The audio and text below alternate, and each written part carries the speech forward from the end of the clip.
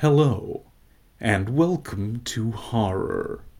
This is a podcast in which Lee and Adam take their friend Chris on a journey through horror cinema. New episodes are posted every 2 weeks, and you can follow us at SoundCloud, on Instagram, and on Facebook. Please post any questions with the hashtag #AskWelcomeToHorror, and the gang will answer them on the show. Before we begin, 2 warnings. There will be both swearing and spoilers in abundance, so we recommend that you have watched the movie being discussed first. Thank you for listening.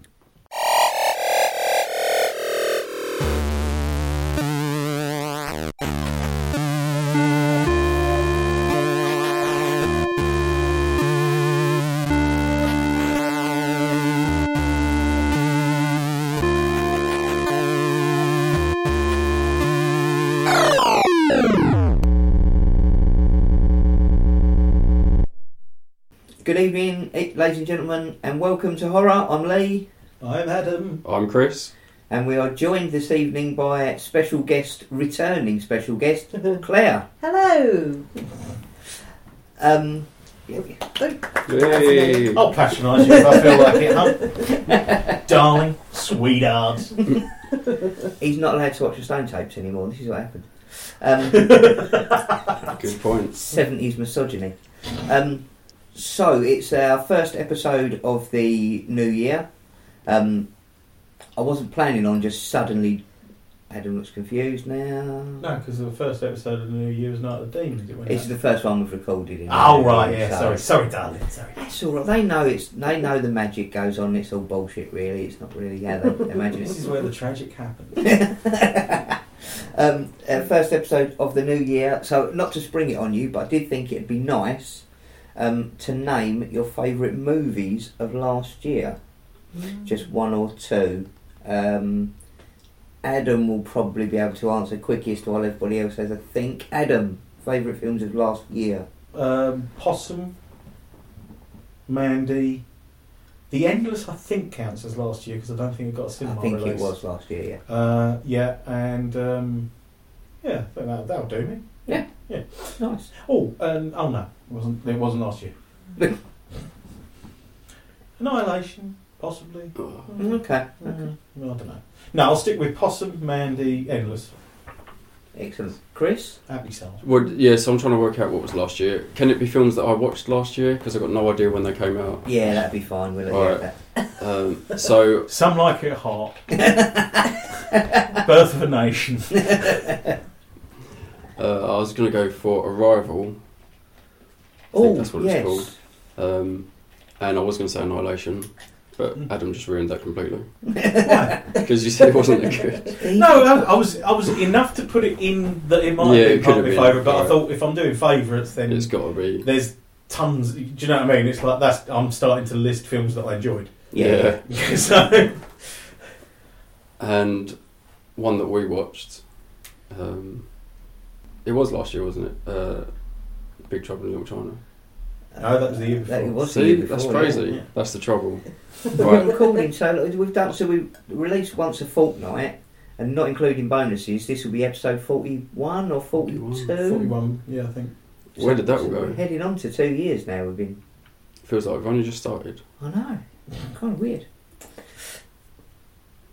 Claire, what did you watch last year that you particularly enjoyed? In the cinema, Incredibles 2 was just great. Yeah. That was brilliant.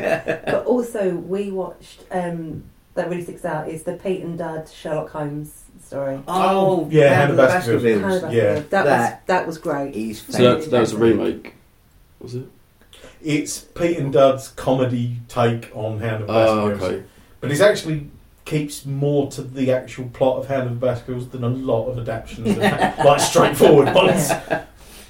But no, that was brilliant. I'm You- glad to hear you chuckled say the whole that way because that through is amazingly good. At one point, I got in and found the DVD out where you've been showing your mum the Yeah. bit with Sherlock's mum. Yeah. Yes. Like, strike a happy medium, Sherlock.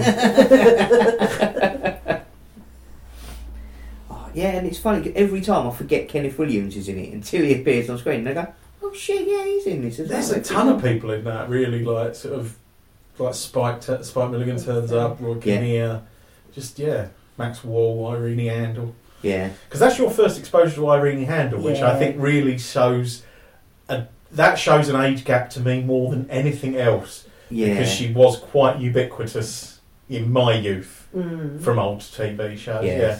And obviously the Spank Bank. So. Should I look her up? No. Yeah. Actually, yeah, you probably have no idea who Irene Handel is either. No. I think mine are... So my two that were released last year, I actually saw them both on the same day. Change that.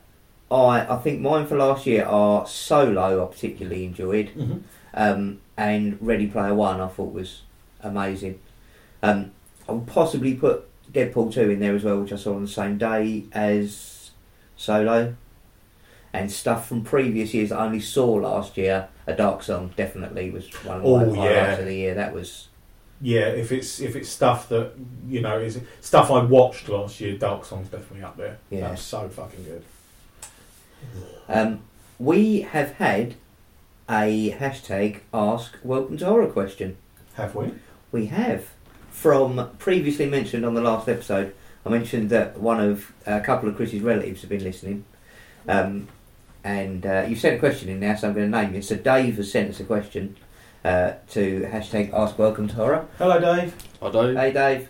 Which I will ask you now.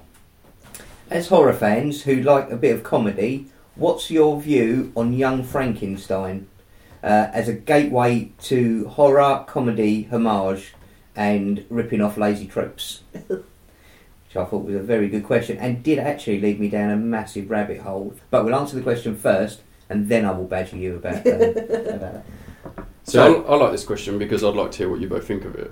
Because I really wanted to watch that, and I haven't yet. You totally should. Is it something we could watch? So I guess that would allow you to answer. You definitely could. It's for me, it's less of a horror comedy, and it's definitely a comedy set in a horror feel. So, like, aesthetically, it's a Universal Hammer film, but actually there isn't any horror in it. It's purely comedy in that setting. So what is the setting? How does that... It's the Frankenstein films. It's basically... It's a combination, really, of the first Frankenstein, Bride, and Son of. Yeah. Like the first three Universal Frankenstein films. Okay. In fact, mostly Son of. Yeah. Strangely enough, yeah. So.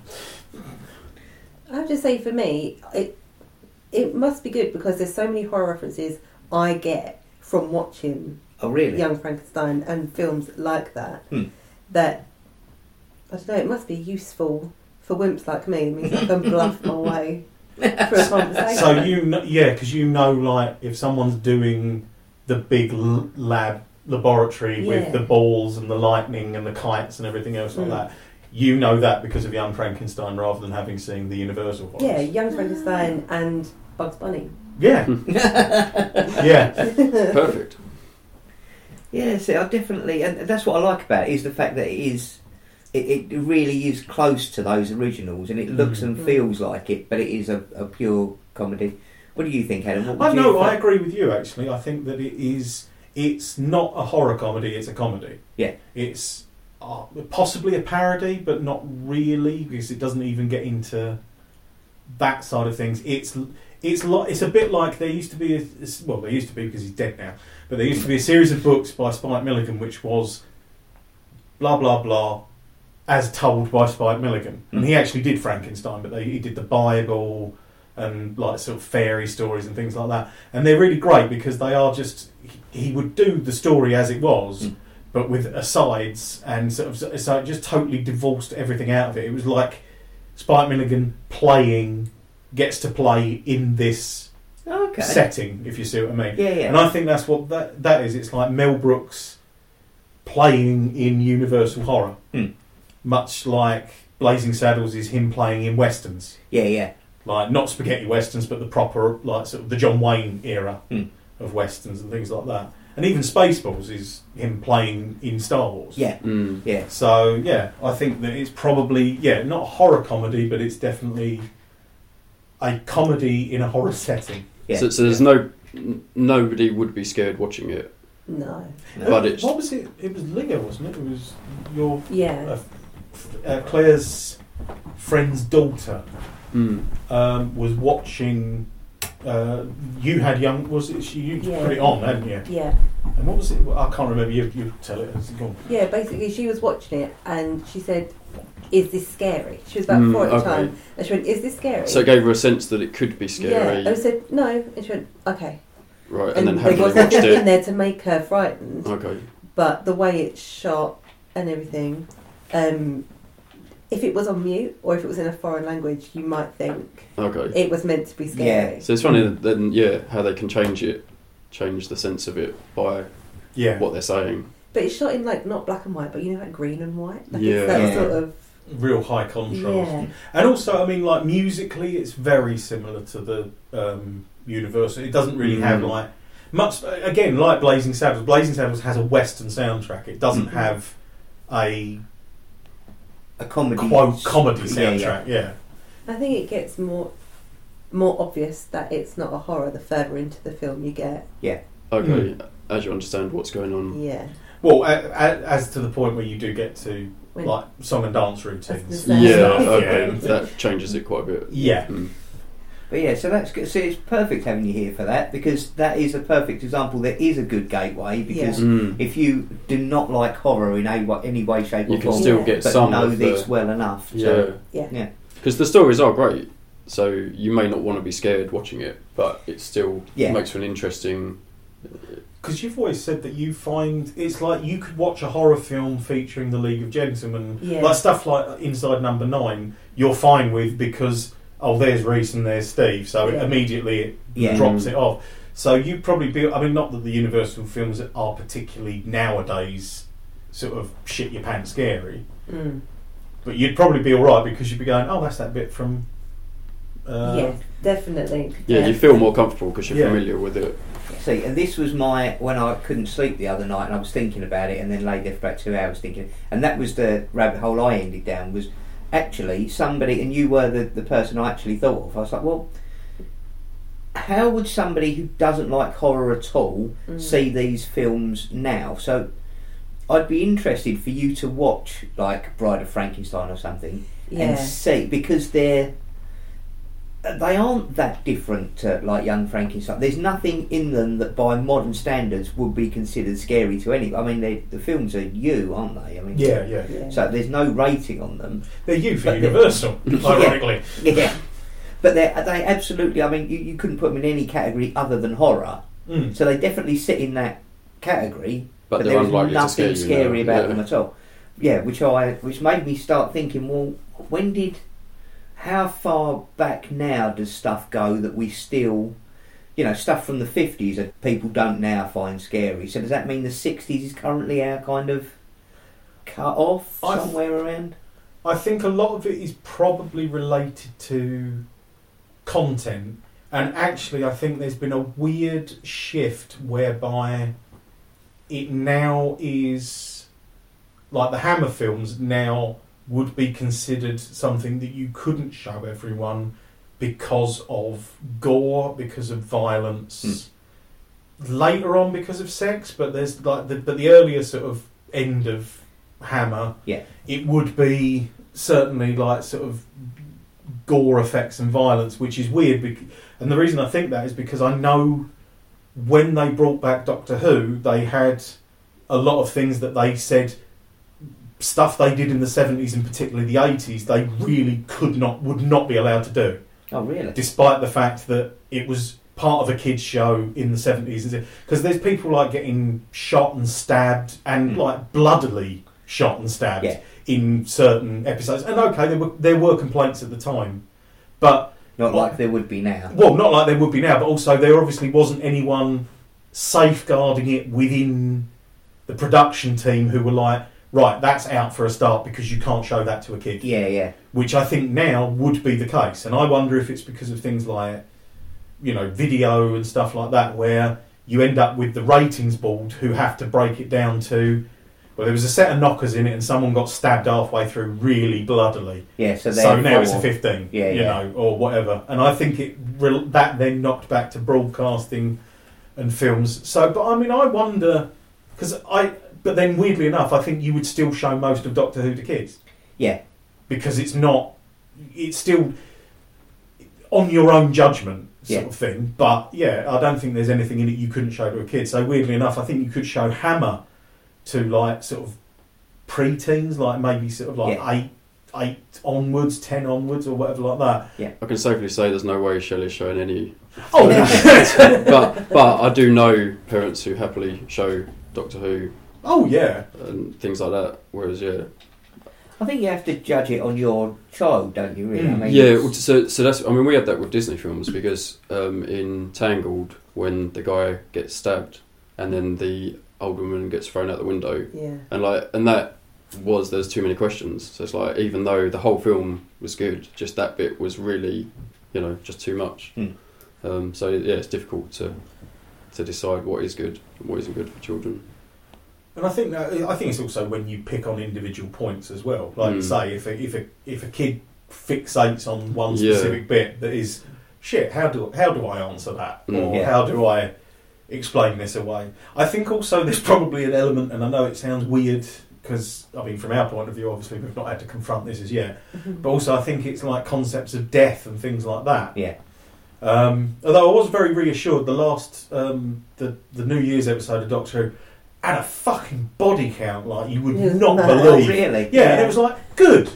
Because especially, like, what's his name? Stephen Moffat's version of it. Yeah. Oh, Christ, it was like fucking South Park. Everyone was Kenny. Oh, really? Yeah, they'd come back to life, or they'd resurrect people, or like, oh no, it turns out he wasn't dead after all. And it's like, oh, just fucking shoot someone. See, this is why I stopped watching that Once show that was on. That was set. It was called Once. It was the fairy tale. Once Upon a Time sort of thing. Yeah. Because you watched that, didn't you? The thing that looked like Jimmy Carr on Netflix. It was like a white face, looked like Jimmy Carlyle. Yes, that's the one. Yeah, I started it. Couldn't get into the first series, and everyone was like, "Oh no, once you get to the second series, then it gets really good." And I thought, nah. Don't want to slog through the first series to get But by the time it got to the third season, you'd reached the point where it was the same. Like they'd kill off a major character and it'd be a really big thing, and they go, "Oh, we found this line in an old book," and if you read it, they come back to life. So like there was no, they just killed them off and brought them back, and I was like, "There's no consequence." But to anything was that it aimed at a younger audience? No, I don't think so. But regardless of that, I think it is just a problem in telly where it's like, I mean, at least Game of Thrones has the courage of its convictions and kills every bastard.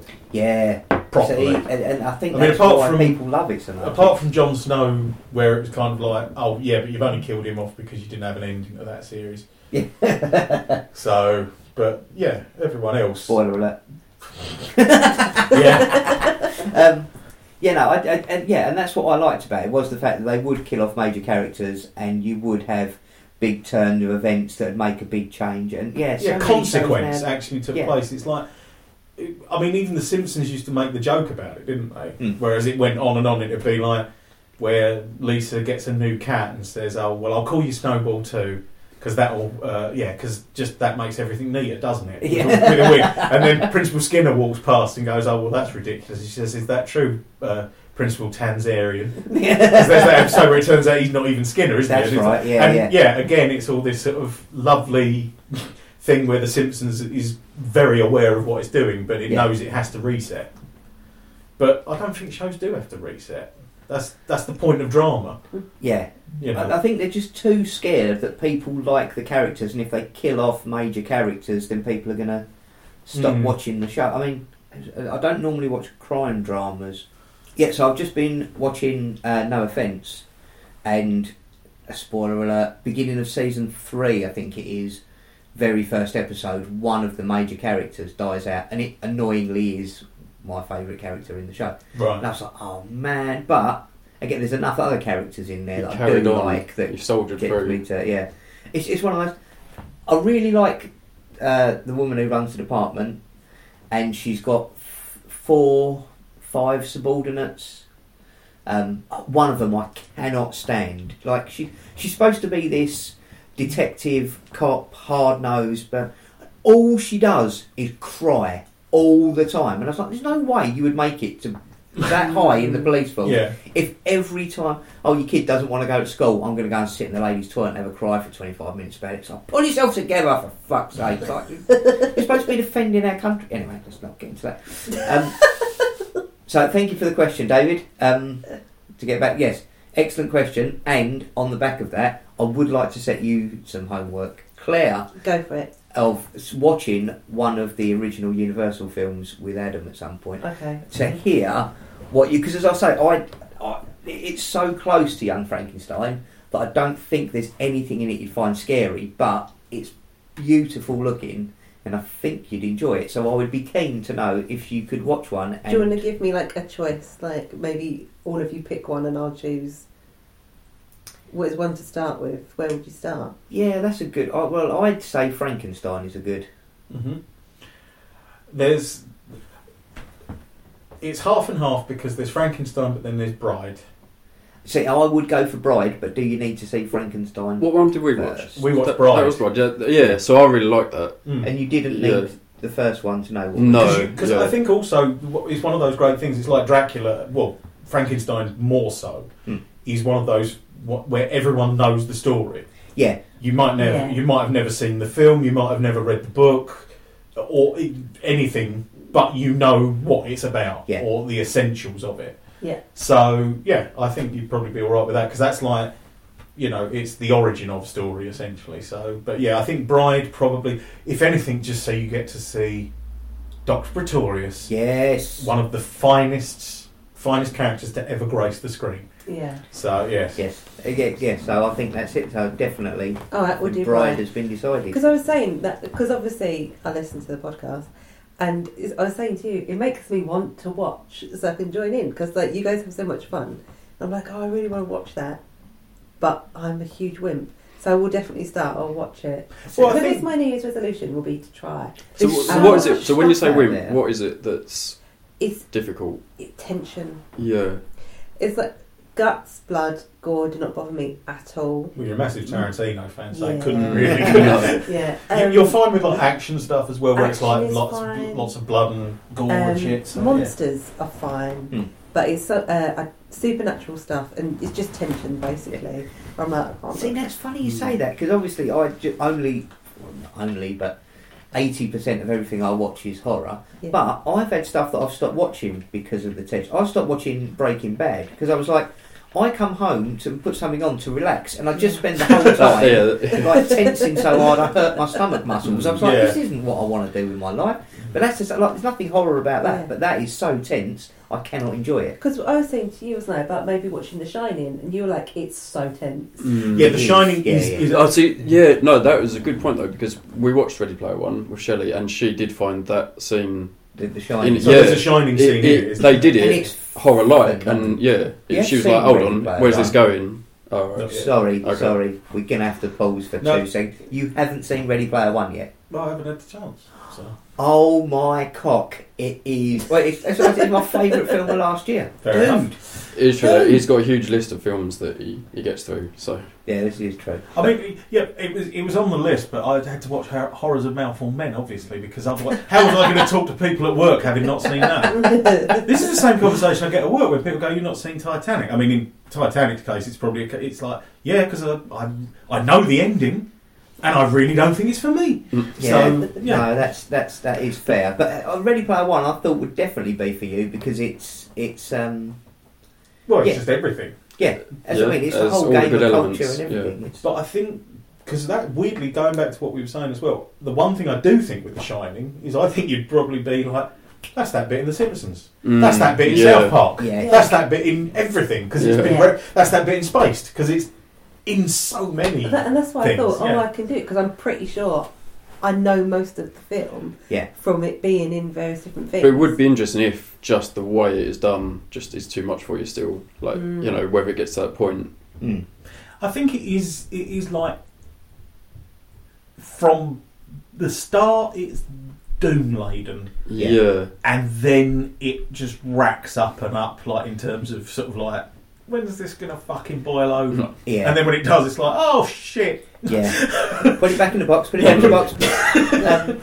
But yeah, and that's it. I think it'd be interesting if you did want to start seeing it, because there's so much out there that's really clever and really entertaining and really exciting, and definitely sits, as I say, within that ring fence of horror, but doesn't have tension. Well, can I set homework for you? Yes. And say, can you do like a beginner's guide to horror? So say I need 10 films or so, roughly that much, starting from like Massive Wimp, like Young Frankenstein level, going up to how I would get in. Yeah. Yes, I will definitely do that. I'd be very keen to do that. In fact, that would be excellent. And then Adam can feedback, or we can have you back once you've watched a few, and you can come and tell us what you've made of it. Yes, this is a fantastic idea. It's like a book club for Welcome to Horror. Well, it's literally Welcome to Horror. Except we haven't actually done it like that. We've gone backwards and forwards. Oh yeah, that's what we were supposed to be doing. Well, that was originally the aim, to draw me in carefully and delicately, but really that We'd only got be at forgotten like after the first Hill episode. now. We wouldn't have seen so much, so many things. Blimey, our Bandersnatch episode would have to be like that'd be our 50th anniversary. You know, by this point, Ted's doing it. Yeah. By this point, Ted's had to take over for me because I'm decrepit and I've lost my tongue in a game of cards. Lee's got a wooden leg, and Chris is just a brain in a jar with an eye. And Dean is still walking exactly as he is now. Exactly. Because he's pickled, so he'll be fine. Has he?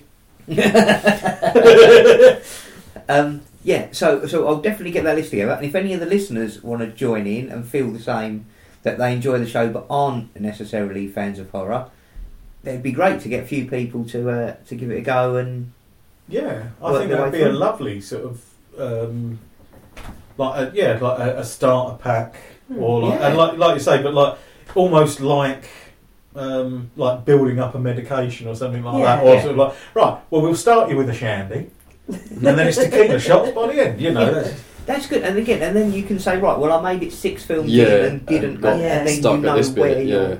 That's true. Yeah. Go back and say left and right from that 6. Yeah. Okay, like that. Then this is that level. Yeah. That's a fucking great idea. That is. I'm looking forward to that now. Thank you. You can buy the copyright off me for very. You got 4p. Okay. Sorted. Right. Shall we get on to the main topic of the evening? We probably should. Probably should. So this was Adam's choice. He was very excited. He was. Watched this, before Chris or I had seen it. Tumescent, I would say, with excitement. Wow. Oh. Nice. So we've all independently on this occasion, unlike the normal format, we've all gone and watched Bandersnatch and tried various different routes and different ways of getting through the show. Adam, as you were so excited, why don't you kick us off and tell us what you experienced with it first time? Well, I follow, because that was the weird thing, because it just popped up on Netflix with little or no sort of herald. Obviously, for people who don't know what we're talking about, go and play it, watch it / play it, because that's the point. It is half and half. It is. It's practically a game, but it's also a film. Yeah. It's the new film. It's the new episode of Black Mirror, essentially, like Charlie Brooker's anthology sci-fi scary shit series. Not shit series, but scary shit series. And it's essentially a choose your own adventure, where at various points in it you get given the choice, left or right, sugar puffs or frosties, etc., etc. And I think I sort of saw it come up on, who was it? I follow Asim Chowdhury on Instagram. Yeah. Close personal friend, Mr. Tucker, who's obviously Tucker in Mr. Tucker in the show. I have met him. Me and Dean met him. Oh, really? Yeah, because we went to see Happy New Year Colin Bursted Ben Wheatley's latest film. Yes. And he's in that. I wondered why I'd heard of it, because it was on this year. Yes. On Boxing Day. Yeah. And I was like, I've definitely... It's a very specific name. I've definitely It heard is, of isn't that. it? Do you know what it was originally called? No. Colin U. Anus. Because essentially it's like a sort of... It's kind of based on Coriolanus, but not in the sort of... It's the machinations of a family celebration, but without the necessary level of tragedy and murder that goes on in Shakespeare. Okay. But anyway, so Asim Chowdhury's in that, and me and Dean went to see it at the London Film Festival, and as we were leaving, we saw him and a couple of mates going to the pub, so like a pair of giddy stalkers, we followed him and spoke to him, and he was fucking lovely. Oh, really? Really nice bloke. And just like had proper time for us, and because I think at first when he came over, because he is tiny Oh, is he as really? well. Yeah, he's shorter than me and Dean, and that was like, Oh, I mean, right. we're not exactly gargantuan sort of stalking figures, but he was. Yeah, he was just a really nice bloke, and we were just sort of like, we were basically just like licking the hem of his coat. And it was like, oh, you've worked with Ben Wheatley, aren't you? Marvellous. And we saw you on Taskmaster. Aren't you? You're all lovely, aren't you? I mean, it was, can we touch you with one of our hands? And then he said, oh yeah, I'm doing a Black Mirror coming up. And at that point, I think we were ready to fillet him. Yes. But yes. he had to go to the pub, so, but he was busy. So, but... Yeah, he mentioned like doing a Black Mirror, and we were like, "Fucking Ben Wheatley, fucking Charlie Brooker, you're fucking amazing, mate! Wow!" And we prized ourselves from him and went about our way. But he was a really fucking nice bloke. So started following him on Instagram, and then he started posting about Bandersnatch. So I think I insisted basically. I was like, "There's a new Black Mirror, and it's interactive. We've got to watch it because it's going to be all over the internet. We've got to see it, and I don't want to spoil it." And we watched it, and 3 hours, 2.5 hours, we sat there just going backwards and forwards through it. Do you think you managed to get through every option, or close? Well, then we did it the second day. Went back and watched it for another while. Yeah. And the only thing that we found, or that we saw that we didn't get to, and that I wanted to do again, was killing Colin. That's the only thing we didn't do.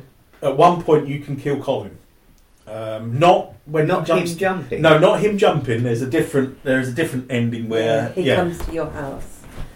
He comes to Stefan's house, yeah. Because I take it you guys got to the point of killing Stefan's dad. Yeah. Yes. So there's a version of it where, because it's weird, because if you hold back from killing Stefan's dad, you can bury him. Yes, that's what we did the first time. Yeah. Because I didn't want to kill him. Yeah, I was him. like, it's obviously that's going to end the game. Yeah.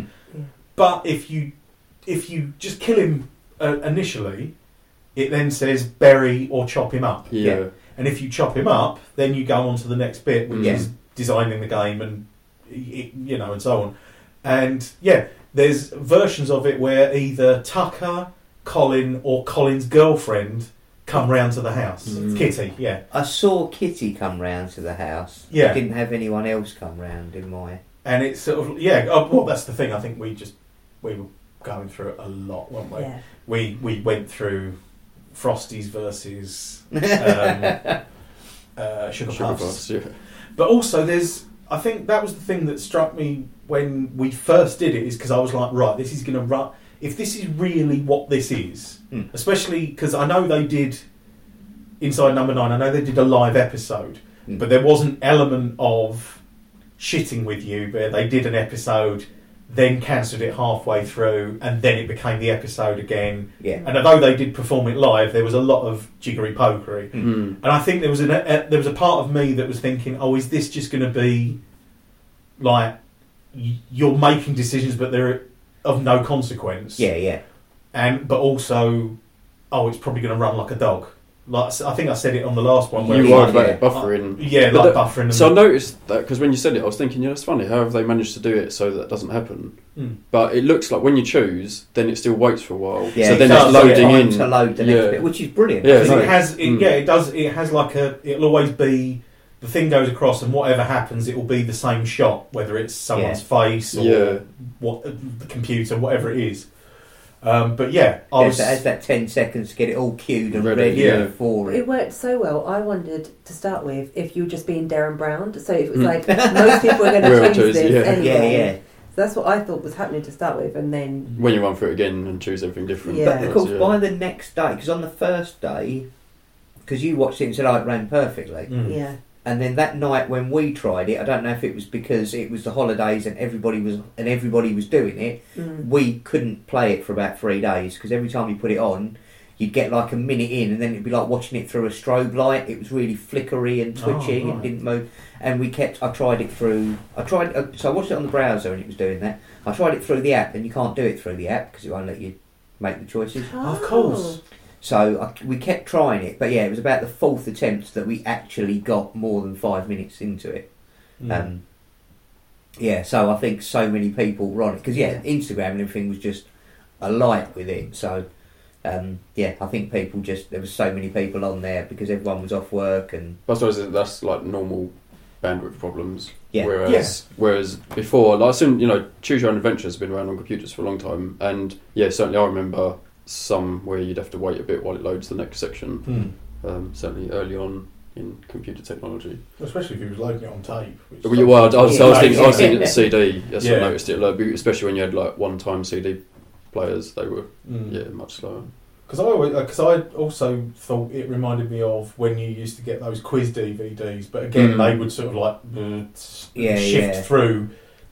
Well done. Yeah, A was the right answer. Yeah, you have all that pausing and and it was sort of fucked in some way or another. Yeah. Well, your mum still doesn't watch DVDs because of the Harry Potter menu sequence. Yeah, apparently the first DVD, like the original Harry Potter DVD, it's because it's. I suppose they thought, well, it's for kids, so it has like a quiz or a game or something that you have to go through. The DVD menu is set up like the Marauders map, so it's like a map of Hogwarts, and you have to find your way through the map to get to play. So she's never actually got through the map. It's just like, I can't be doing with it. She just never watched DVD. Never watched the DVD. I can understand it in a way because it's like, well, I put a video in and it works. Yeah. It doesn't bitch at me to get this sort of thing. I'm beginning to think it might be like, because we've been on a fucking deep dive. We've been watching pretty much as wallpaper, Screen Wipe, News Wipe. Oh, really? Like YouTube. We watch Games Wipe. Yeah. And in that, Dara O'Brien's going on about games, unlike any other form of entertainment, withhold content if you're not good enough. Yes, I remember him saying that. Because he's talking about Rock Band or Guitar Hero. And I think that there's... So I think it might be the same sort of thing with my mum. It's like sort of like, I just want to watch the fucking film. If you're going to hold it from me. About this. I've got to admit, I have exactly the same thing as Dara O'Brien because I'm not a great gamer. I'm not going to spend 50 quid on a game and I can only get half an hour into it and then I get stuck and I've paid for all that content that I'm never going to fucking get to. Like, why would I do that? That's what cheat modes are made for. I just play everything on easy. It's like watching the film, but you're kind of a little bit involved in it. See, I watched. I was the same with. At one point, they were saying that they were going to do Evil Dead. They were going to do Evil Dead 4, but Evil Dead 4 was going to be a computer game. And I was like, oh, for fuck's sake, because I thought, I'm not going to be fucking good enough to find out what happens at the end. So I suppose at least with this, it does give you the, like the books used to, like the Choose Your Own Adventure books. It would always be like, oh well, I'll fuck off back to page 9 because I died on. Yeah, page so 30. I thought they did that quite well, where they give you the options to go back and you can choose this or that one, and so it does allow you to carry on. I had the exact opposite. That's the one thing I didn't like about it. Was the dead ends. Like, if it was me, I would rather have had... Because it felt more like although you watched it, it felt more like a game than a film because of those dead ends and going back to... What I would have preferred, but as much as I loved it, and I'm not knocking... But for me, I would have preferred less options, like less things to choose, but each thing you choose takes the story off and then... It goes to a natural conclusion. I didn't like the dead ends and having to come back to where you were. That annoyed me. Because the first time we watched it, it was fine. But the second time we watched it yesterday, we just kept picking the dead ends because we were... But wait, when you say dead end, because either I'm forgetting now, or... So I thought you always get to an end where the game gets reviewed.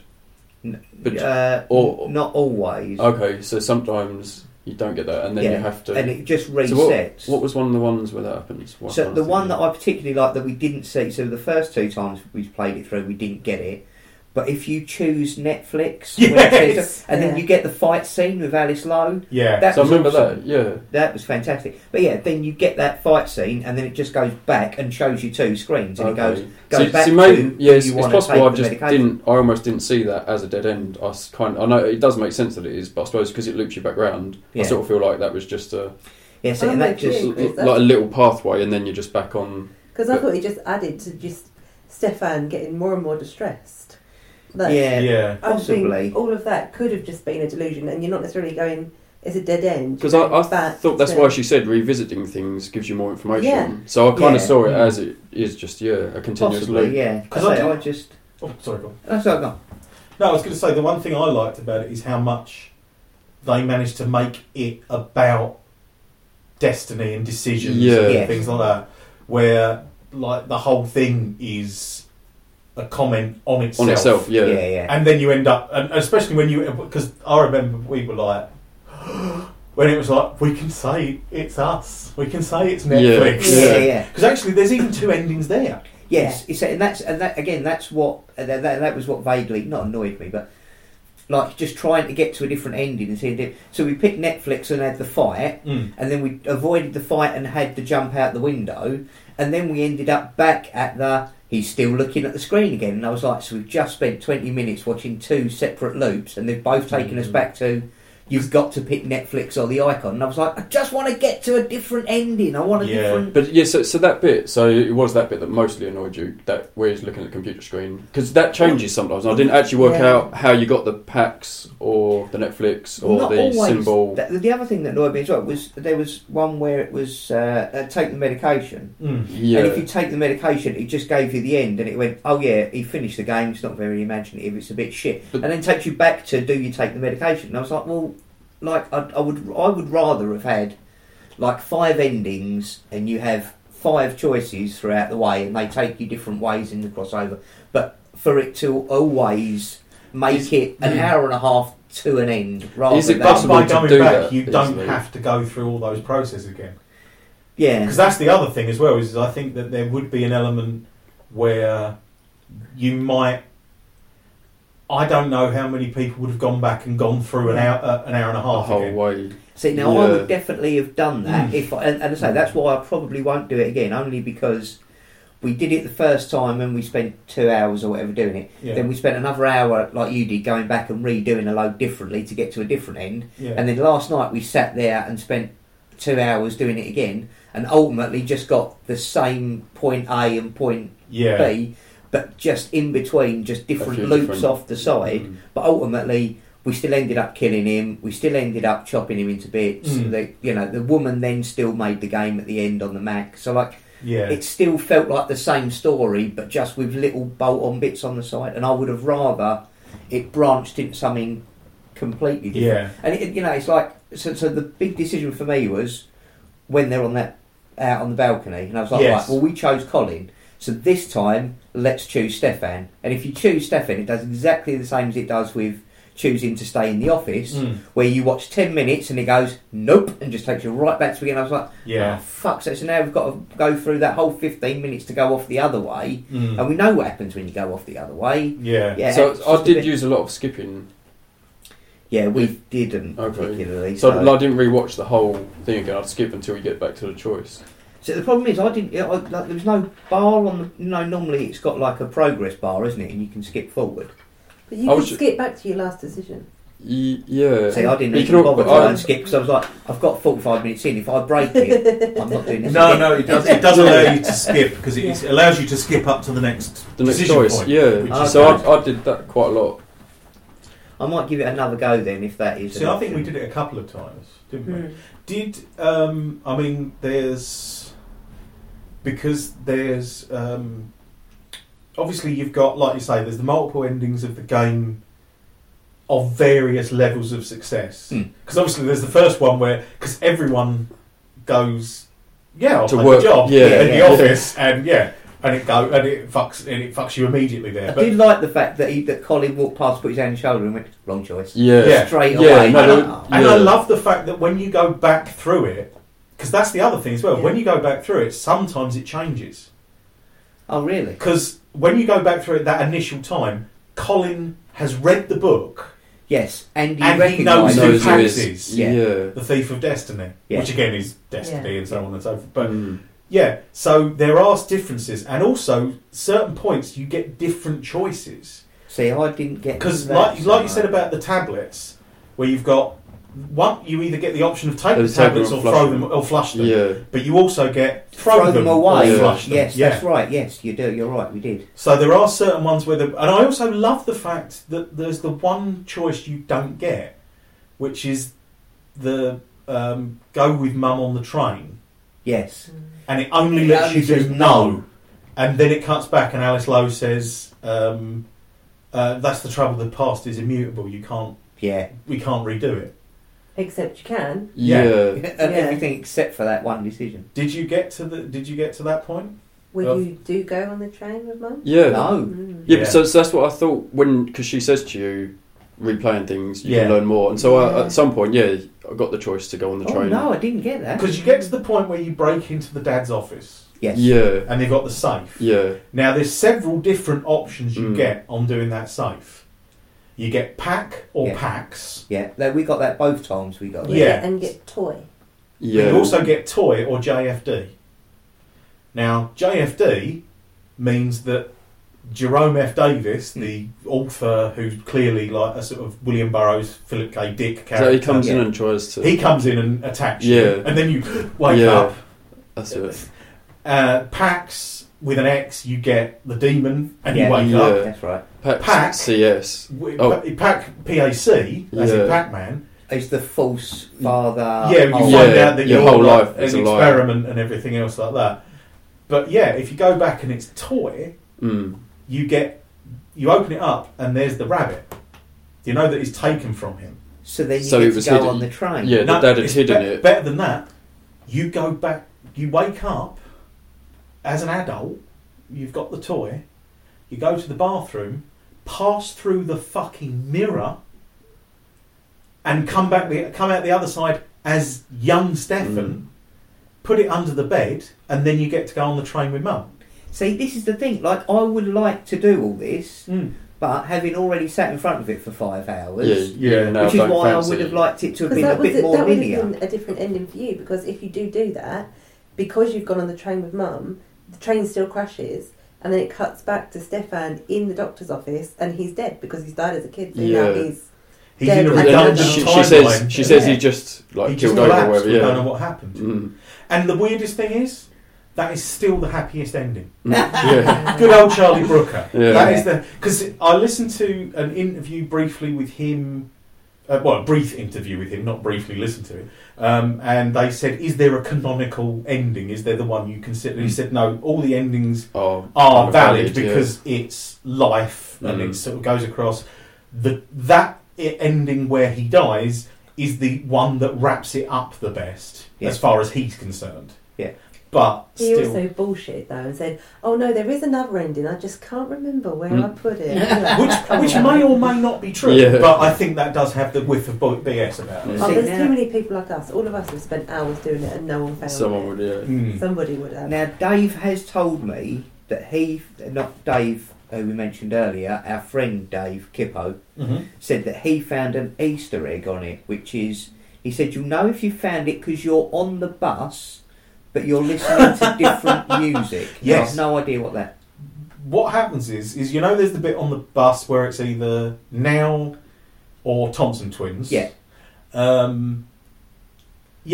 It cuts back to him on the bus. The credits roll. I think it's after when you find out it's when you find out Stefan is an actor on a film set, after the fight or near fight with Alice Lowe. Yeah. The credits roll, and I think the credits roll after he dies on the train. Then it cuts back to him on the bus. He puts the Bandersnatch cassette into the Walkman, and it plays like coding, like the noise. If you can record that and translate it, like actually load it in an emulator, it takes you to the Tuckersoft website. There is a Tuckersoft, like www.tuckersoft.co.uk or .com, I don't know which it is. And on there, you can actually play Nosedive, the game that Colin's making. Oh my God! Yeah, so there's that hidden bit in there as well, which is just... That's amazing, because that was what Dave said. It's awful, and I apologise. I know he doesn't listen to the shows, that's fine. So he's a friend of ours, the same age as us. Now, when he was a teenager, him and a couple of his friends created a game for the Spectrum, and it became massive, and he made a fuck ton of money and was semi-famous for a short while. Firefighter, what was it? Was it Firefighter? So, I've forgotten the name now. But he made a really popular game. And he's never followed it up, and he now works in Sound and Light.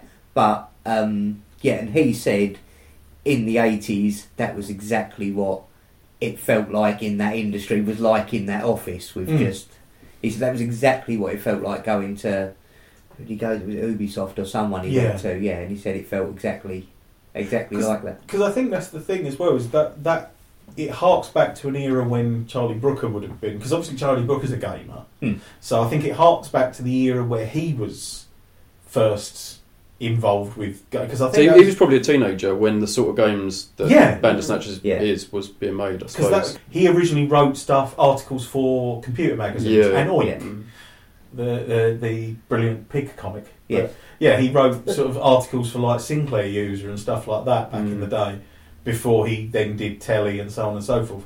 And his whole take on the fact that, the essential difference between games and TV is interaction versus passivity.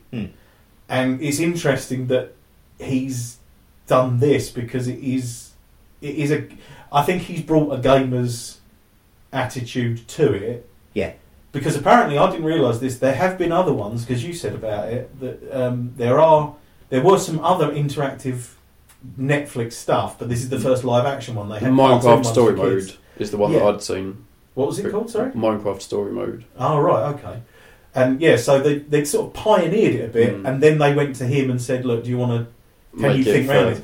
But adults. Apparently they did 5 fucking hours of material. Yeah, so that's the thing, like, what you're saying about the endings, like, when you see the tree and all the options, like, you think that is so complex, it so quickly gets really difficult. So I don't know how far you can push it, like how much would be involved, but almost every option you have, you'd think increases almost exponentially everything else, because if it can impact... It would, but so, as you say, apart from the fact that I didn't do it enough to maybe get the extra options every time you loop back round. That was my point. It felt more like a game. Yeah, I think it is. Which I would have preferred it the other way round, whereas you've only got 4 options to make, and there are 10 endings, and you can go off, and rather than it being like, all right, we've done that big, we've done that big. Like, going completely the other way, you can get ones and they're called kinetic stories, and you just press a button to continue, but it's linear, it's just the one. But for some reason, which seems ridiculous. Yeah. Like, and I've not played them, I've just seen. But something you must like. Yeah, like just like click. But then also you get computer games that are just clickers. So, and Toby had one. It's called AdCap, and all you had to do was press a button. And they had lots of buttons. Eventually, they sort of built them up. But you press a button, it earns you money. Press another button, it earns you more money. Then you got enough money, so you improve how much you get per press, and it just keeps escalating. And so, what he really liked was that he ended up with, like, not trillions. It was quintillions, nonillions. It was like, the biggest numbers. And at the time, he was just fascinated by huge numbers. So it worked quite well. But eventually, it's just pressing a button. And I'm like, look, this isn't actually good for you. So you've got to limit the amount you do this, right? But yeah, for some reason, it's really compelling to just keep pressing buttons. And so there's this whole range of games called clickers, and that's it. You just click. Yeah. So it's not like a two-way thing or anything. There's nothing else. It's purely to unleash the next. To upgrade somehow. And then that is very addictive when you get upgrades, whatever it is. You just feel like, I've just achieved something. It's like this is really not good. No way to go. But then what's Tetris if it's not that? It's got to be so I'd say that's sort of almost the next step. It's very simple. You're just twisting, so you sort of click in to twist it, but you've got to have some strategy to say, if I use these type of shapes here, it's going to be better for me. There's still a thought There's process. another layer. It's you don't have to like think. Skipping through a CD. or skipping through a Yeah. DVD. Yeah, Like yeah. you're just like, it's Just as if a wanna DVD see- just stopped like the scene and then just said, right, you've got to press play again. Oh. Yeah. But to me, well, I would say it's similar to pressing a heroin or what's it called? What's the Morphine. morphine? Yeah, Yeah, yeah. you know, just clicking that, I feel better. Click that, get a bit more. You know, like Yeah. it's to me, it's too much. So like, there's no way I let him play much of that, but I can see the appeal. Mm. Like, even though to me, I wouldn't play any of them because I think it's What's the boring. point? Because I want the next layer. So he's got one at the moment where it's a mining game, and it's very similar. But you go down a mine and you bash it, and you get some ore, and you go back up and you sell that, you get a bigger mining pick, a bigger bag, and you go down and do it again. And so I keep saying to him, what is the purpose of all this? You know, what is the next sort of interesting layer? And he's like, no, I get it. It is absolutely pointless, but it's fun. And so you got to have a little bit of that, but you definitely shouldn't do it a lot. Now, I got that when we used to play Eve. Who Who doesn't play Eve? So there is That's absolutely so elements that of it. mining element where you buy Yeah. a ship and you go Yeah. and strip You mine mine ore it, yeah. to buy a bigger ship Right. to strip mine But more ore. that's what we do in life as well. Mining companies, that's what they do. They go and mine, they get money, they Yeah. buy more, they go and do it, they get more, Yeah, they but go. they like, do it to get money. They don't do it for the fun of going and But the mining. company- mining with a bigger yeah, no, ship. as the individual is not enjoying it. But if you're doing it as a whole for your corporation, there's another layer whereby we're upgrading all of this to get more, but then we're going to do something else that's Yeah. much more strategic. Like we're going to go fight a war. Yes, Right, now you that's know, what I but- mean. So like, yeah. I saw the point of it. So that's why I used to mine, Yeah, because there's a bigger aim. because I'd make the money. But yeah, there were mining corporations who would Just mine. go and mine, and I'm like, why would you do? Why But would you go and have a fake job? we need companies. Yeah, no, it is. But there's job simulators, VR job simulators. Like there is something compelling. Yeah. I don't know, but there is. This appeals. I mean, you know, why can people do a job that they do over and over The every day worst- and manage to do it? The worst thing is that there's also those ones where, like you say, like job simulators, Mm. where you can put your real human money that you've earned at your real job Yeah, into there to upgrade it, upgrade shit Mm. because you're not doing well in the game. Yeah. Sarah used to work with someone who was doing a fucking farm simulator. Yeah. It sounded like merry hell. Mm. It sounded like the fucking witch. But it's it was become like big. that level of But struggle. farming simulators became huge. Yeah, Like- but she was like bunging in like 50 Yeah. fucking quid in, like, to try and sort shit So, out. so And you're there is like, something about it Why? that triggers dopamine or serotonin. Like that's what it is. Yes, I was watching Louis Theroux Weird Weekends, which are also on Netflix, which are fantastic. Mm. And there's Yeah. one where he does gambling in Las Vegas. And there is a woman there, and all she does is spend all her time on the one-armed, Yeah, what they call one-armed Bandits. bandits. Mm. slot machines. Yeah, slot machine, yeah. And all she does is sit there pressing it, and she's not looking. Doesn't. She's not it's looking at just it or the anything. motion, the Yeah, but process. she's got two, hasn't she, on Yeah, the go? like She's that. feeding two at the same time, just like And they- while talking to camera. Yeah, Yeah. and they said, how much has she gambled? And she'd gambled something like $5 million. And she was like a surgeon, and she'd had all this money, Mm. and she just gambled it away. Just and so she'd addicted. spent so much money there that the casino Mm. paid for her husband's funeral Mm. and wake and everything because she just spent so much Oh there. my god! They Yeah, can pay for she had a hip replacement They or do something also. like that. But that's almost the next layer. Is you're doing this, this same thing over and over, spending your money, but then they're providing some sort of a social layer to the whole experience. Mm. Well, they do it. So in Vegas, when you're, so you can in the casinos, you can go to a bar and sit and drink, and they will charge you for your drinks. Mm. Or there's electronic machines built into the bar, and if you sit and gamble, they give you drinks for free. Mm. Mm. Okay. So if you're Like you feel gambling, like you're don't- getting more. yeah, like you're getting your drinks for Yeah. nothing. Whereas You they've just sit. calculated that actually you're going to be spending way more Yeah. by doing that. And the other thing that freaked me out over there is it's the only place that I'm aware of where you can still smoke indoors. Mm. Because Yeah, they're so that's gotta be desperate pretty for you strange. to not leave the Yeah. door Of that course, you yeah. can smoke inside. Because they don't have windows, they Yeah. don't have clocks. Mm. You know, a lot So- of it's very like once you get That's pretty surreal. inside, once you get a few rows of machines Mm. in, yeah, you like you can get just lost, lost in in a the world, casino yeah. so easily. Mm. But it's also so you're not aware of the passage of time. So Yeah, you're not yeah. going, yeah. actually, I've been fucking putting money in here for 5 hours, Yeah. you know, or whatever. They know what to do. Yeah, but there was also something that I noticed, which is you keep saying, Lee, you keep saying you watched it, Hmm. and I keep saying I played it, Yes, which is an interesting sort of turn of how... So that is right. So that's why you enjoyed it more than me, because Exactly. you saw it as a game and I saw it as a film that just kept going, annoying watch you. that Like, chapter again. yeah. I want to watch that chapter again. I want to fucking do the middle. So I wonder, because I mean, although I think in terms of it being the future of interactive television, I think he's done really well, but I don't know if it is...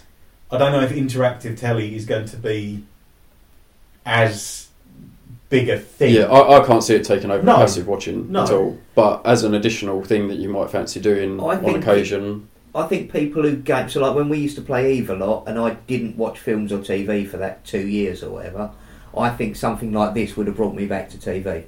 So I think it might bring more gamers back to TV rather than TV watchers into having a more interactive But the thing experience. is, if this is going to be a thing, interactive television, you've now got to make it better than that, which is really high anyway. Yes. And when you, like you were saying, Chris, how complex this must have been to make it better or more involved.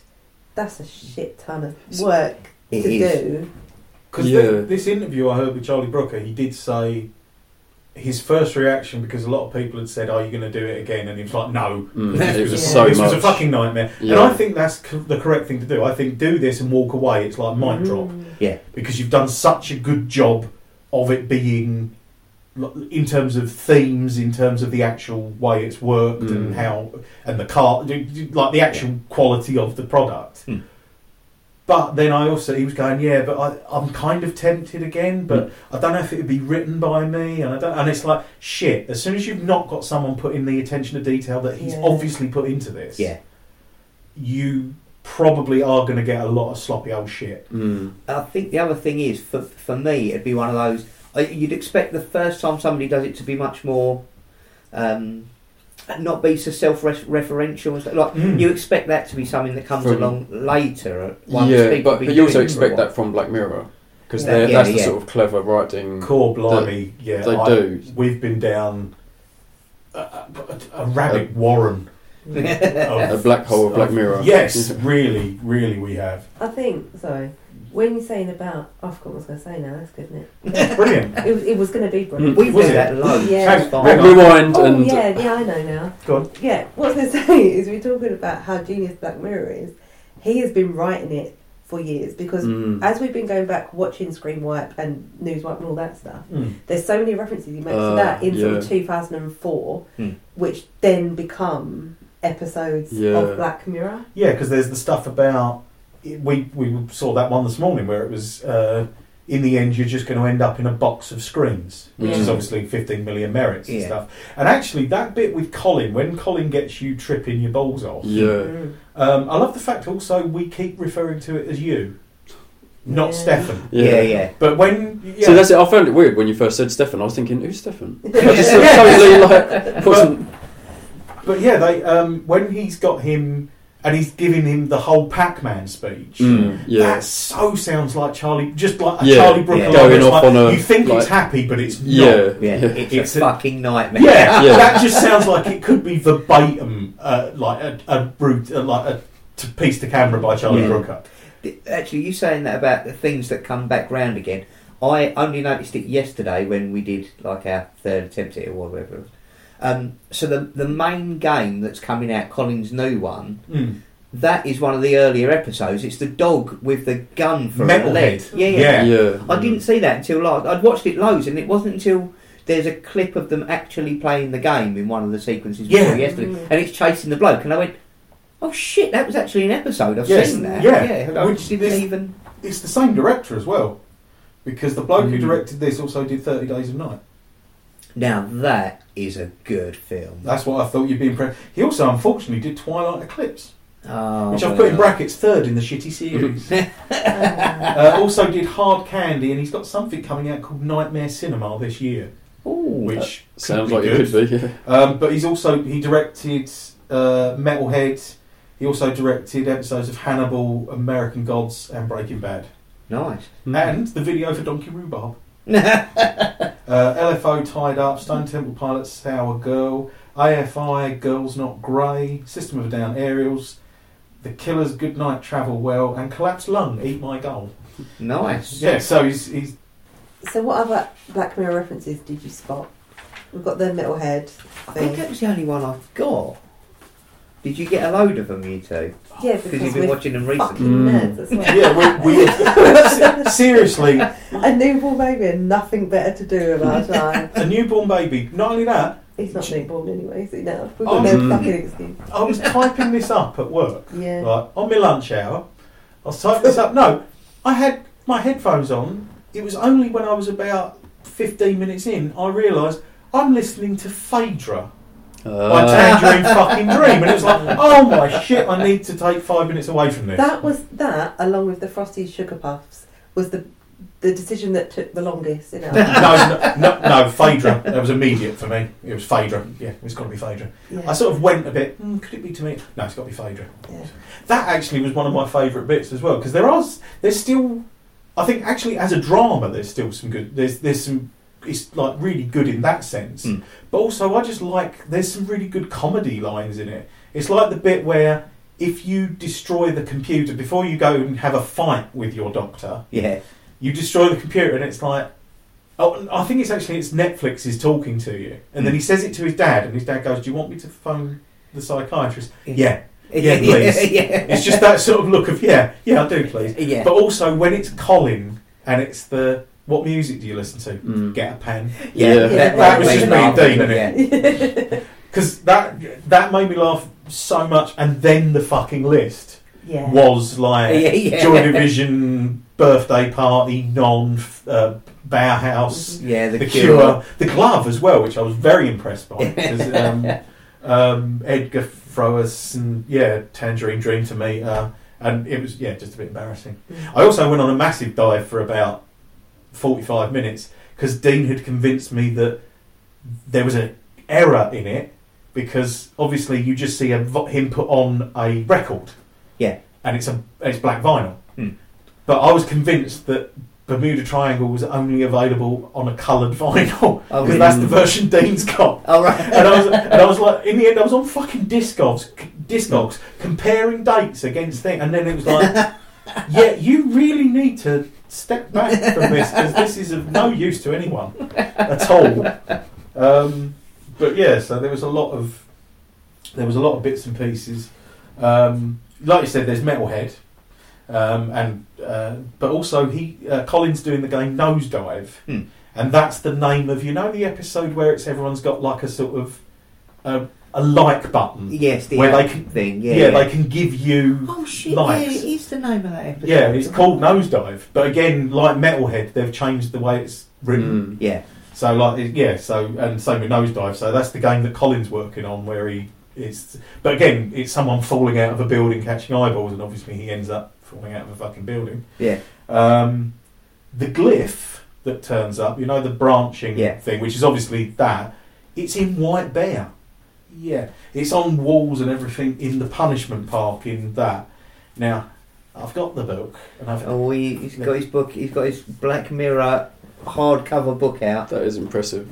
But in the original version of White Bear, because this is just to relate to this glyph, because it turns up just on walls, and it's on Michael Smiley's balaclava in it, and it's meant to be like it's representative of that, but it doesn't really go into it as much as obviously now it has all this resonance in it.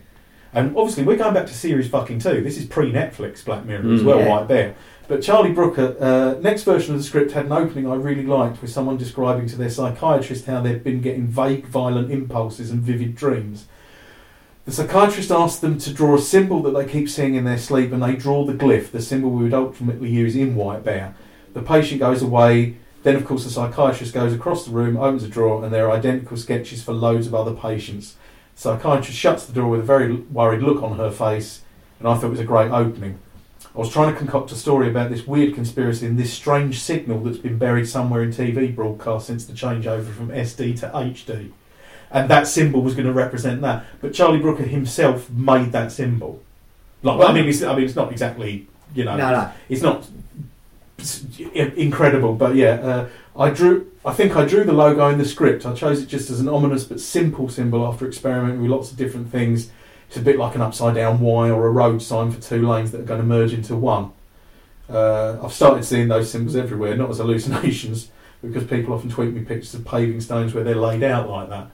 But yeah, so that goes back to fucking White Bear, that he's obviously been sat on this symbol for this whole time. It's funny because it's so embedded into this story because it's multiple choice. And like I say, if you look at a multiple choice option, it's always got that symbol on it. Yeah, so it's the flow chart. It's even in the documentary about the game, the bloke who wrote the book Bandersnatch, he's scrawling that all over the walls in his wife's blood. Yeah. And so, the symbol's in there, like, a lot. And, and that's obviously just from there.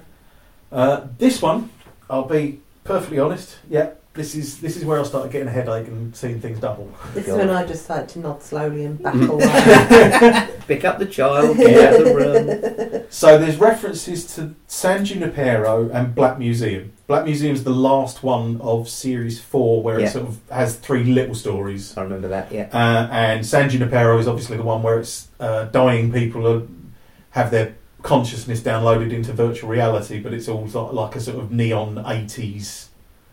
You can be young, sexy lesbians if you're old, sexy lesbians. Yeah, I don't remember that. Well, you just got to step up. Oh, God, no, I do. Yeah, I do. It's one of the few nice Black Mirror stories. It doesn't really have a horror element or anything. I do remember. Yeah, you're right. I absolutely remember it. But so it's San Junipero, which is the name of that place or that virtual place. Stefan's therapy sessions take place at St Juniper's medical practice. Stefan's psychiatrist, her name appears on the door and it's R. Haynes. Yeah. Which is... Rollo Haynes was the proprietor of the Black Museum. So he might be related to her.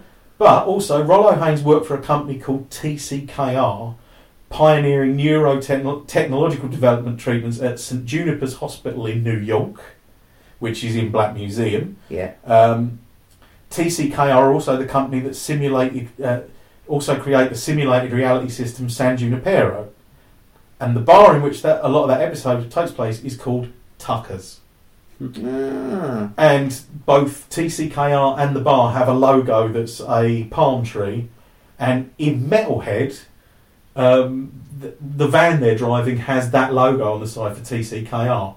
So it's kind of like Tuckersoft go on and eventually become TCKR, who are responsible for all these fucked up medical things and shit. That one, Claire, you were the one who spotted that. Well done, Claire. Thank you. I can't take too much credit for it because I literally flicked through that book and stopped on a random page, and that's what the page I stopped at. But it just had Tucker's, like it's huge, like the logo for the bar. But all the way through this, because it's like Tuckersoft and everything else like that, and you're like, shit, you've been laying fucking trails for this. Yeah, the whole way through. Backwards. It's just so fucking, incredible. But again, it's what you said. It's nice having a geek running something, because at least they're not, everything's tied up nicely. And everything, And in San Junipero, someone's playing a computer game right at the start, and someone says to them, the game has 2 endings depending on whether you're playing one player or 2. Which, although is a reference to San Junipero, because it's obviously 2 people meet up and fall in love, and that's how it ends. But you've got the multiple endings there. So when you kill your dad, and the police come round, whether you've got 2, 3, or 5 stars for your game, you still see the same news report with Anderson from Sherlock reporting on you being... Because that was one thing as well. We were looking up, we recognised someone in it, so it was like on IMDb, and there was like... There's 2 people here we ain't fucking seen. There must be more endings on this. Because one of them was, it's Anderson from fucking Sherlock. And we were like, shit. Well, we've definitely not seen him, so he turns up. But they show the Sun the Sun newspaper with the headline about him killing his dad. But there's other stories down the side. And where are they? So there's a report of software designed to help find your perfect match developed by BRB Software, which is a reference to Be Right Back, which is the episode in which someone has an Android version of their deceased spouse made. That's right, yeah. With the ginger bloke from the new Star Wars films. Yes. Getting the floor wiped with him by the Supreme Leader. Whatever his name is, dead now, who cares? Snoke, thank you. They also have a review for the 3rd series of Space Fleet, which is the Star Trek style thing in USS Callister. Yeah. And there's also the Hot Shot Talent Show, which starts a new series in 1985 under the headline 15 Million Talent Team. And that's the talent show that's in 15 Million Merits. It's called Hot Shots. Second episode? Second episode, series 1. Yeah. Jesus. Gets better. Because also, obviously, you get to the point where it's Pearl, who you are introduced to as Colin's little baby. Yeah. This is Pearl, she's my legacy. Yeah. And then she's a grown-up making the fucking game. On Netflix. That's her, yeah. That's her, yeah. Shit, I didn't make that connection. Yeah, it's Pearl Rittman. She is Colin's daughter. So oh, of course he is. yeah, and she is going through all the things and sort of like talking about resurrecting the game that was never completed. Yeah. Like her dad got murdered and everything else like that. So she's like, or dad died or whatever. And so she's talking about it, yeah. But it's got a news ticker running along the bottom of it, like the, you know, the little scrolling screen you get on news stories. In that, you've got former PM Michael Callow wins Celebrity Bake Off. That's the Prime Minister who fucked a pig. Mm. So he's doing all right for himself because he's just won Celebrity Bake Off. So that's good. Granular to unveil prototype pollinator drone. Oh, yeah. That's the robot bees. Yeah. From Hated in the Nation. Liam Munro enters Buckingham Palace. And that's the Tory MP who wins in the Waldo moment, the one with the cartoon bear. Probably my least favourite episode, to be honest. I remember that being really forgettable. Yeah, and but there's a Tory. That being forgettable. What fucking arse about fate. I remember the bear and remember nothing about the episode. On the other, you saying that, we will have to mention the Bros documentary in a moment for you. But it's art. Enters Buckingham Palace, so presumably he's become the Prime Minister. And UK police test groundbreaking memory recall device, which is the thing in Crocodile where they can read your mind. So all the fucking lines that are just going along in there that you're not even looking at and everything are all Black Mirror references. Even more so than that, there's an inverted Easter egg. Playtest, the one with Kurt Russell's son, where he goes like round the horror house, like he tests the virtual reality that's just pumped into your head. And he goes around the horror house. In that, there's a framed copy of the magazine Edge, which is a genuine video game magazine. Yeah. And it lists in its reviews, it lists Bandersnatch. Holy shit! Review of the game Bandersnatch. It also mentions Granular, who is the company who make the bees, and TCKR. So all these software houses and sort of various tech companies are being referenced on that one fucking page. Sarah sent me a fucking thing this morning, which was Charlie Brooker revealed that there was going to be another bit of this where there would be old characters turning up in it, because for playtest they did a version of it where at one point during the nightmare sequence the main character realised one of the things they used that's the horror for the main character is that he's actually in a TV show on Netflix. And they would show him, like, I think it was the girl from White Bear and one of the rooms from 15 Million Merits. So he was going to he was trying to find a way of putting that footage that they'd shot but not used into this. And I think at that point he probably had the same fucking nervous breakdown that I fucking did. Yes. So it was a lot of stuff. Wow. But yeah, there's other things to spot. What your favourite? Come on, you got this one, darling. What? Darling. What did I spot? They're yellow and they growl. They dance around at night. They don't do that, but they are lions. Oh yeah, just the lion glyph that's everywhere. These lions are being dropped everywhere. So obviously Pax, the demon, looks lionish. Yeah. And on the acid, that's Stefan and it's got the lion's face. Lion. And obviously in the game, he looks lionish. Yeah. But also, what's that same charity's name? Tucker. Asks for like 20 fags and a lion bar. Whoa. And lion bars. Yeah, lion bars for everybody. Hey. Good job. It was just, so you got to watch for the lions. That's what you got to watch for. But yeah, so it's just, I'm just blown away by how much fucking Charlie Brooker put in this. And as I say, although I said, there are things I've changed about it, I thought it was brilliant, and it's as a first attempt. You normally expect the first attempt for something like this to be a bit ropey and a bit shit and a bit. But it was brilliant. It was really well thought out. As you say, the attention to detail to skip back into everything and bring it all back into itself. And it's just phenomenal. I mean, it is possible if you took that bit of technology away from it. Obviously, for him, that was kind of the purpose. But everything he's done in it, if it was just a normal watch it'd still be a really impressive episode. Obviously, I don't illegally download anything. That would be against the law. That'd be a terrible thing to do. But there is a torrent site which sometimes pops up on my computer, unrequested, and tells me the latest films that are out to download on this particular site. And one of the things on there is Bandersnatch. So out of interest, I clicked on it. I didn't download it because that'd be illegal. But yeah, in the description, it basically said it's a linear hour and a half. So they've picked a storyline, and you can just watch it through for an hour. That's and quite a good idea. I'd be interested to know what storyline it chose. It probably just if you just don't press anything. That was something as well. I wondered about that because there wasn't any time, because it gives you loads of time to choose. So I never got to a point where I didn't pick in time. But yeah, I wonder if maybe what do you get? Someone did suggest that would be the possible way to watch it. As it might be intended was to do nothing. Yeah, essentially to not sort of choose anything and sort of see where it leads you. But I don't know whether that takes you good or bad. To be honest, it might. I mean, if you accept the job at Tuckersoft, you might at the office.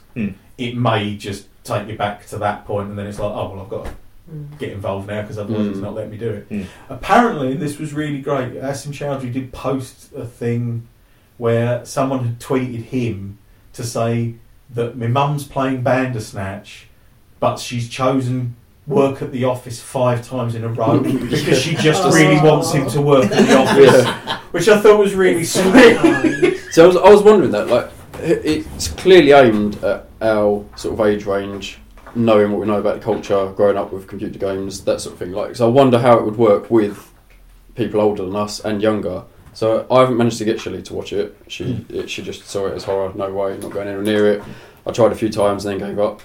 But Jasmine watched it and she said it was really boring. She could not stand it. And I think the whole thing is Jasmine? 18. And I thought with the interactivity it might be right, but it was just like, no, this is bad, I don't get any of what's going on, it's just, and I think having to press it while it also being boring was almost doubly as bad. Yeah. So it was like, I don't want to have to choose any of this. It's funny because I didn't think of it as boring until you get that Alice Lowe fight thing where she does say, if this was entertainment, wouldn't it be more interesting? And as soon as she said it, I was like, actually, there isn't an awful lot happens in this, considering. That is classic delusional treatment, though. That is one of the things that there's no way it would be like to say to someone, surely if this was made up, or if this was wouldn't you have superpowers? Wouldn't this be much more interesting than it actually is? Yeah. Or the other version of it, which is like dealing with paranoia, which is you're not that fucking important. If everyone's that obsessed with you, you must be really fucking important. Do you know, I had this same conversation. I don't know if I mentioned it on the show before or not, but yeah, when I first bought, she's not in the room, so I can mention her name. When I first bought Alexa, and Jennifer, well, I don't want it in any rooms I'm going to go in. I went, why? She said, well, because it listens to everything you say. And I was like, not being offensive. I don't mean this nastily. I'm married to you and I don't give a shit about 70% of the things you talk about. I don't think somebody sitting in a room at Amazon cares about what we're going to have for dinner next week, when we're going round to see your relatives, if you're going to be late back from work tomorrow, and when I'm next going to the gym. Don't get me wrong, if we were drug barons, probably something to worry about. I think normal people running an average everyday life, I don't think Amazon give 2 fucks. I think possibly that Jennifer might be conscious of the fact that it could be used once she's murdered you. Because there was that guy who his Alexa recorded screams at 2 a.m, and then his household meter, his electronic meter, revealed that he'd fucking washed the patio. That's right, yeah. With a lot of water about 3 a.m. Yeah, that's right. Yeah. So she might be thinking in those terms, but it's funnily enough, another thing that cropped up watching the old news wipes and stuff was Doug Stanhope was on there. And one of his things was, I don't care if the government is monitoring my emails, because I just feel sorry for the poor fuck who has to sit there and read through my tedious emails between me and my friends about fuck all and pictures of cats. You know, right, so I think we should probably wrap this up now. I will just say, the Bandersnatch, the actual, just in case people don't know, is Lewis Carroll's invention. It's a mythical. Really? It's a mythical creature in Alice Through the Looking Glass, and what Alice found there. Oh, I did not know Yeah. I'm that. glad you said that, because I was going to ask that at the start and then completely forgot. Yeah, I always wondered about the name. And it first turns up in Jabberwocky, because that poem is in Through the Looking Glass. Ah. Through the Looking Glass as well. Mirrors. Because Yeah. that's Yeah. something that Colin says to you that does come true. Mirrors are your way back through the past. Yes, Yeah. he does. So, Yes. again, it's... Also, how many fucking nights have you had with Colin? Yeah. Do you know what I mean? When you're at a party and they're like, oh, I just want to have some fun. Don't fucking Yeah. tune my ear off about conspiracy theory and fucking... But I think probably all of us have had nights where we are Colin. Oh, definitely. I can only attest to that. New Year's Eve this year, I was pretty much Colin. But yeah, the Jabberwocky is never described in Lewis Carroll properly. He has snapping jaws and an extending neck, but that's about it. But loads of other authors have used it, and there's a I can't remember. It's Peter Newell did a illustration for Alice in Wonderland, like in the 20s, and it looks like a lion in his illustration. There's also an asteroid called 978 Bandersnatch, and also apparently it's something to do with NR problems in computer algorithms. Chris, I don't know if this is something you know about. I read it and cried. Because I was like, but I don't understand that anymore. These are all words that I should know, but I don't understand them in They're that just order. not making any semantic sense. Oh, it was because I thought there must be. Even when I went on NR Problems for Dummies, I put that in, and it was like, clearly I'm not even a dummy. It was like, oh Christ! I just couldn't. printed out some colouring in for you to do. Yeah, I just sat in the corner and rocked. But yeah, so NR. So I am lost. Go on, what is NR? No, that's what I mean. I don't know. I don't even know. It was what like NR something stands like non-polyrhythmic fucking. It's something to do with computer theory, whereby it's about the amount of time that a computer might take to get through a problem. Is that not NP? Yeah, that's it. NP. Yeah. So it is. It's. But like, that's what they said. It's like NP problems. It's something. Yeah. Bandersnatch is used as a term in some algorithmic thing within the study of NP problems, and at that point, is that like the travelling salesman? Did that come up? That's those sort of things where it's like to try and calculate. Yeah, it gets very difficult very quickly, I think. It seemed to have something to do with the concept of like choice, which again made me think it's relevant to this.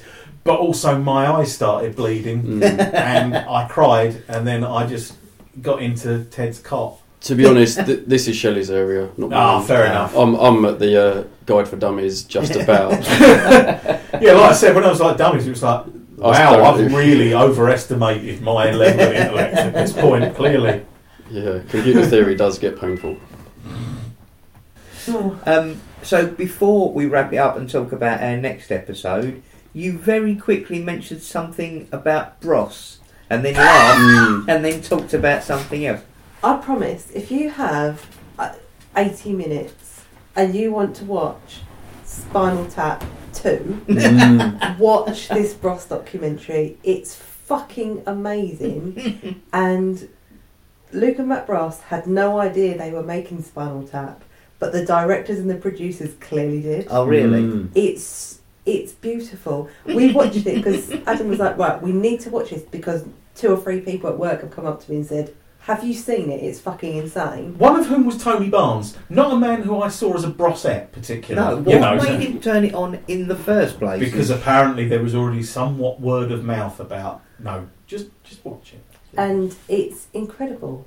Like, I can't describe it because each line of it, you go, hang on a second, you just need a minute to go, did he just say what? It's a process. Yeah. There's a lot of pausing goes on. It's along the same, because it was when you said, I I remember it not being very memorable. Yeah. That is a drop in the ocean compared to some of the statements you get in this show. Seriously. Oh, Christ. Oh, I'll have to give it... It was mentioned at Vitriola as well, with Robin Ince and Michael Legg. Yeah, they were discussing it quite in depth as well. Seriously. So, yeah, I definitely... We bought it on DVD, just hoping that there would be extras on it. And there are. We haven't watched them yet. We haven't watched them yet, but they're... Wow. It's amazing. Can you do a rendition of... Oh, I mean, there's stuff like... there's a rule in this house. If you break anything, you pay for it. But you can break anything you want. I mean, what the fuck is that? We were going to call the band Epitome, which is Latin for abstract. But do you know what it is? It's epitome. But obviously, in fucking 30 years, no one's ever sat you down and just said you're saying that wrong. You got that wrong. Don't make a cunt of yourself on national television. That was it when they go through the other band names, and it's like Caviar. We were called Caviar because we knew it was something expensive. Found out it's fish eggs, and we didn't want the association. I mean, once bitten, twice shy. More like 20 times bitten. A bit shy. Seriously, it's just God. Yeah, I think we need to check this out. It's just, and also for the one moment, this was an interesting thing because, like I say, Tony watched it, another guy at work watched it, and he said he didn't realise until he spoke to Tony about it. There is one bit in there, and you will know the bit I mean, where it's just about being in a fucking band. Oh, really? Where it's just two people fucking sniping at each other, and like everyone else is just standing around in a sort of like, can we get on with this? Or sort of like, in that sort of awkward bad dinner party sort of feeling. Yeah. While two people just go on about, well, I wanted to hear it, didn't I? Well, when I say I want to hear it, I'd like to. Can we just try it just once? And it was, oh Christ, it was like, wow, thank fuck I'm not in a band. That was the one. It was just And Tony this is what I'm missing. Thank God for. There's like a 1 minute video on Facebook that has like a few good quotes, and I'll show you it afterwards so you can see. Oh, a super definitely have to watch ridiculousness. Yeah. I've definitely sold on that. Yeah. On the subject of things to watch, now I did have something lined up to suggest for a next episode. Mm-hmm. However, next weekend, as of this recording, not as of when this goes live, we will be going to Horror on Sea for a day of low budget horror fun again, as we did last year. Cabin in the Woods keeps coming up in discussion, and I keep saying you haven't seen anything that sets the story up enough, so you need to watch something slasher or whatever. Oh, okay. So that's alright, fair enough. I thought we possibly had seen some that were. I don't think. No, I know exactly what you mean. There's the specific tropes that you need to be familiar with to enjoy Cabin in the Woods. You haven't seen any of yet. So I think for the next studio episode, we should watch Evil Dead. Yes. How have we still not made it into Evil Dead? When I know. 40 odd episodes. 18 months have been doing this. I know. See, now, what did you think of Evil Dead? Oh God, I can't remember. I seen it was about 15. Oh, okay. If you would like to come back for Evil Dead, you'd be more than welcome. Thank if you. you could stomach watching it. Yeah. Don't know. I'll leave that. So I thought that'd be good. So we'll do that. And then we can do Kill List. Yeah. And then maybe a slasher, because we've not done any slashers yet. That's true. And then we can roll into Cabinet. So I know this is the next 2 months planned out. It's a good game plan. But we will finally get to Cabin in the fucking Woods. And I will let you pick our slasher, obviously. Well, that I think... that's a weird one, because I don't know. Do we go... Because we've never met Freddy. We've never met Jason. Yeah, that's what I was expecting. That's... Jason would be the obvious one, only because of the tropes. That is a clear slasher film. But do we go with Jason in a hockey mask? Because then it's 3 onwards. Yes, or even the remake. I didn't hate the remake. I've not seen it, so maybe we could do the remake. Yeah. Right. Okay. There you go, people. So your homework. But your homework, listeners, is to go and prepare yourselves with the Evil Dead. The Friday the 13th original Evil Dead. Sorry, yes, just to clarify, the remake of Friday the 13th, and then Cabin in the Woods And Kill List. For Adam's birthday special in the middle. We've got a plan. We've got them all planned out. It's fantastic. Excellent. Right, so thank you very much, Claire, for joining us. Yeah. It's been wonderful. Thank you for having me. We will be very keen. I'll start on your list this evening of your 10 movies. Yeah. And we will mention it on the next episode, or maybe stick up an Instagram post or something to give people a shout. Mm-hmm. And we will see you at some point, either in a fortnight's time or possibly with a bonus episode, depending on how things run at Horror on Sea.